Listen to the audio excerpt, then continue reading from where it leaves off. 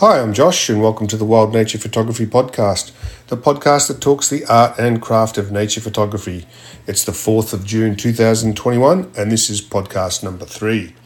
Now, on this episode, I had planned to be talking about megapixels and how many megapixels is enough, and I am still going to do that at some point in time. However, I have had a couple of emails that came in yesterday that I really want to address that were all about, should I buy a new camera? Or I'm considering buying this new camera. What are your thoughts? Should I buy it? So I want to talk for a moment in today's podcast about, whether you should buy a new camera and why a new camera might actually be detrimental to your photography. And I'll talk about my reasons for that and why that is actually often the case in real world applications. But just before I do, just a reminder, I have a webinar coming up this month on the 16th of June that is being brought to you by BenQ on how to take better wildlife photographs in winter.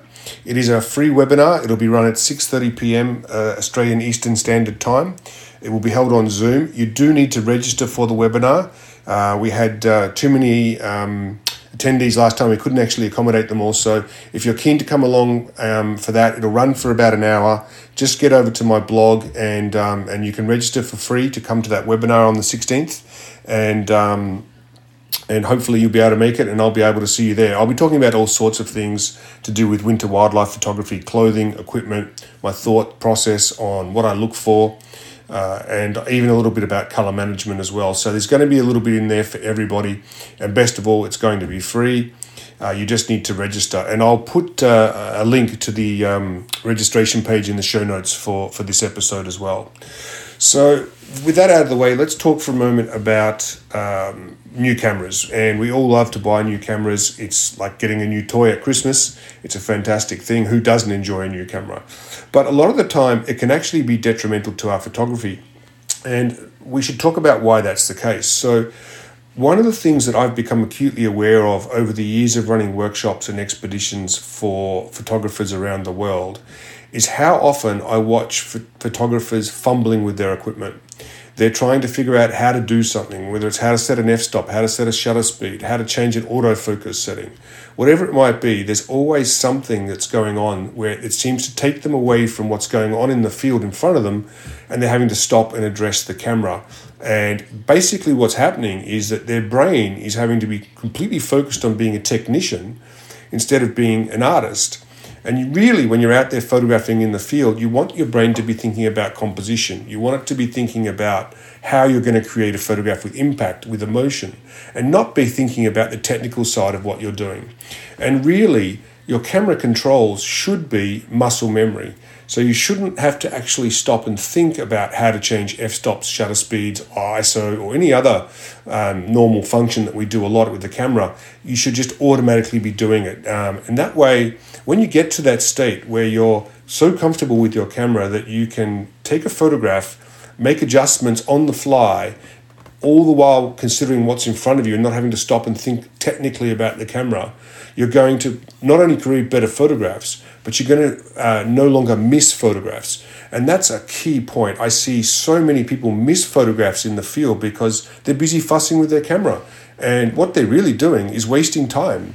Not deliberately, it's just happening because they're having to stop and think about technically what it is that they're doing.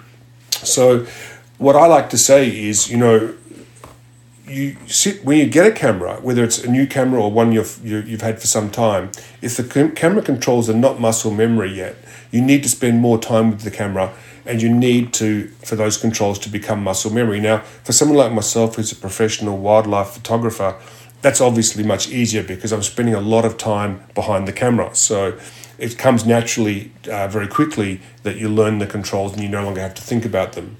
Now, if you're just photographing every weekend or every other weekend or once a month or whatever it might be, you're going to have to invest a little bit more time to build up that muscle memory of your camera controls. So that's the first important point to make about new cameras.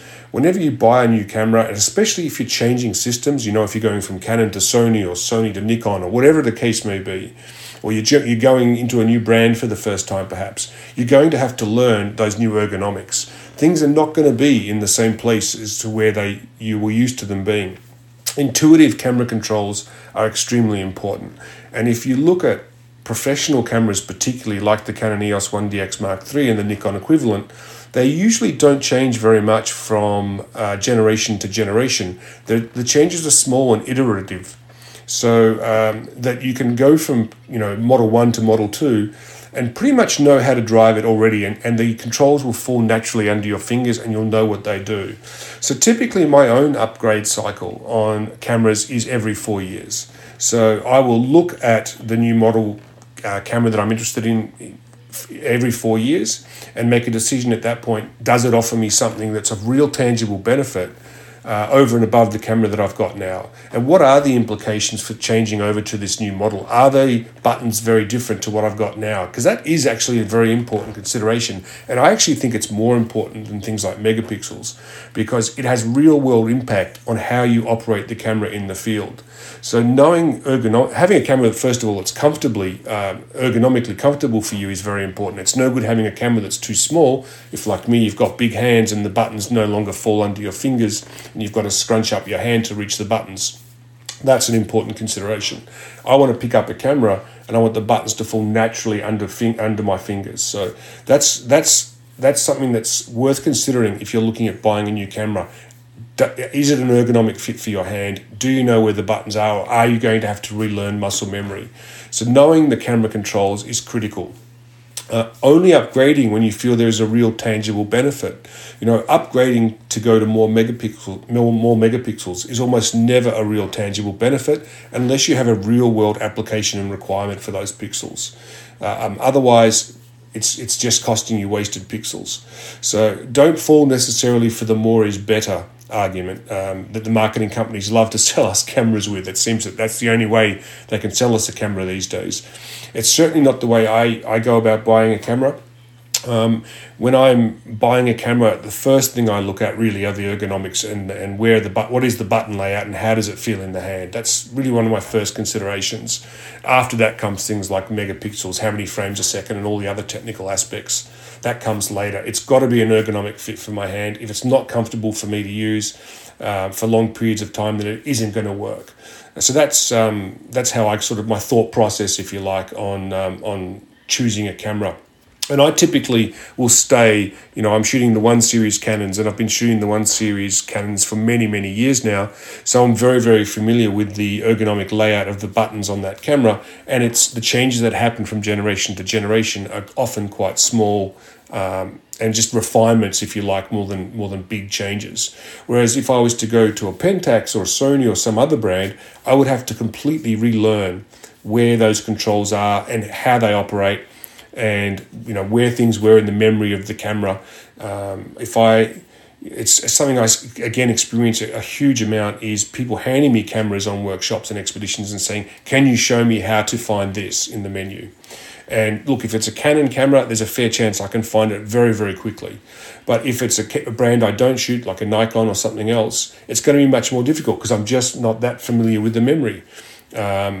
The menus rather on these cameras. So, and it's impossible to know them all because there are so many of them and they're always different.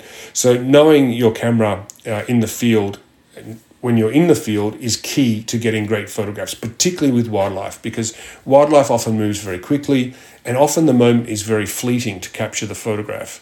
You want to catch that wolf or the bear or the animal when the paw position is just right, or when the gesture is just correct, when the light's falling the right way. Often that's a split second only. And if you're fumbling with your camera because you're not familiar with it, then you're going to miss photographs. So freeing up your brain to be creative and not being a technician in the field is critical. And that's why I say that buying a new camera can actually be detrimental to your photography, because if that new camera is very different to what you're used to, you then have to spend a lot of time relearning those controls and teaching yourself muscle memory so that you can free your brain up to be creative in the field. And when you're freed up to be creative in the field, that's when you can make your best photographs, because you're going to be thinking about composition. You're going to be thinking about where the wildlife or the subject is positioned in the frame. Sports news and wildlife photography in particular are very reactionary. Not as contemplative as landscape photography, where you tend to set up the tripod and camera and wait for the light or to be right. in wildlife photography, particularly, it's all about the gesture and the moment. So you need to be ready. That's very, very important. So as I said, my upgrade cycle is typically not sooner than 4 years, and I'm staying within an ecosystem that I know. So when I went from the 1DX to the 1DX Mark II and then to the 1DX Mark III, there was really nothing for me to learn other than a couple of new features that turned up in the menu structure. The cameras were basically identical, and that meant that I didn't have to relearn muscle memory. I can still remain totally freed up to be creative when I'm in the field.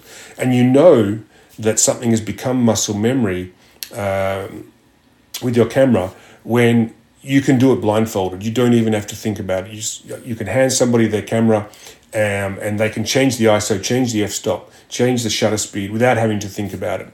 And it's good to have a starting point. So what I do with my 1DX Mark III cameras is my starting point for these cameras is ISO 800, f8 at 800th of a second. So when I turn the camera on, I know that that's what I'm set at. And from there, I know that every click is a third of a click in f-stop or in shutter speed, depending on which direction on the control that I'm going. And I can do it without actually having to look at what I'm doing through the camera. So it's intuitive, it's muscle memory, and my brain can now focus on the subject and what's happening in front of me. And that is my best recommendation for getting good photographs in the field is learn your camera until it becomes muscle memory, and don't buy a new camera unless it offers you any real tangible benefit over what you've currently got. Just getting the new model for the sake of the new model is not really a good argument, in my opinion. And often, as I say, it may lead to you fumbling in the field as you learn the new tools in the camera. It's a cardinal sin, if you like, to take a brand new camera out into the field, particularly on a workshop or an expedition, where you've spent a lot of money to travel somewhere and not know how to properly use that tool.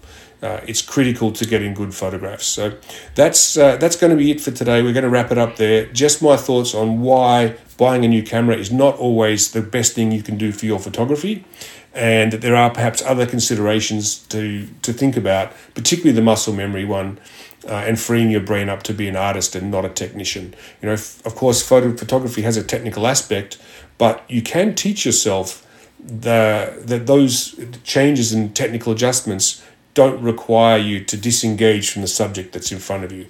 And when you can do that, your photography will improve exponentially.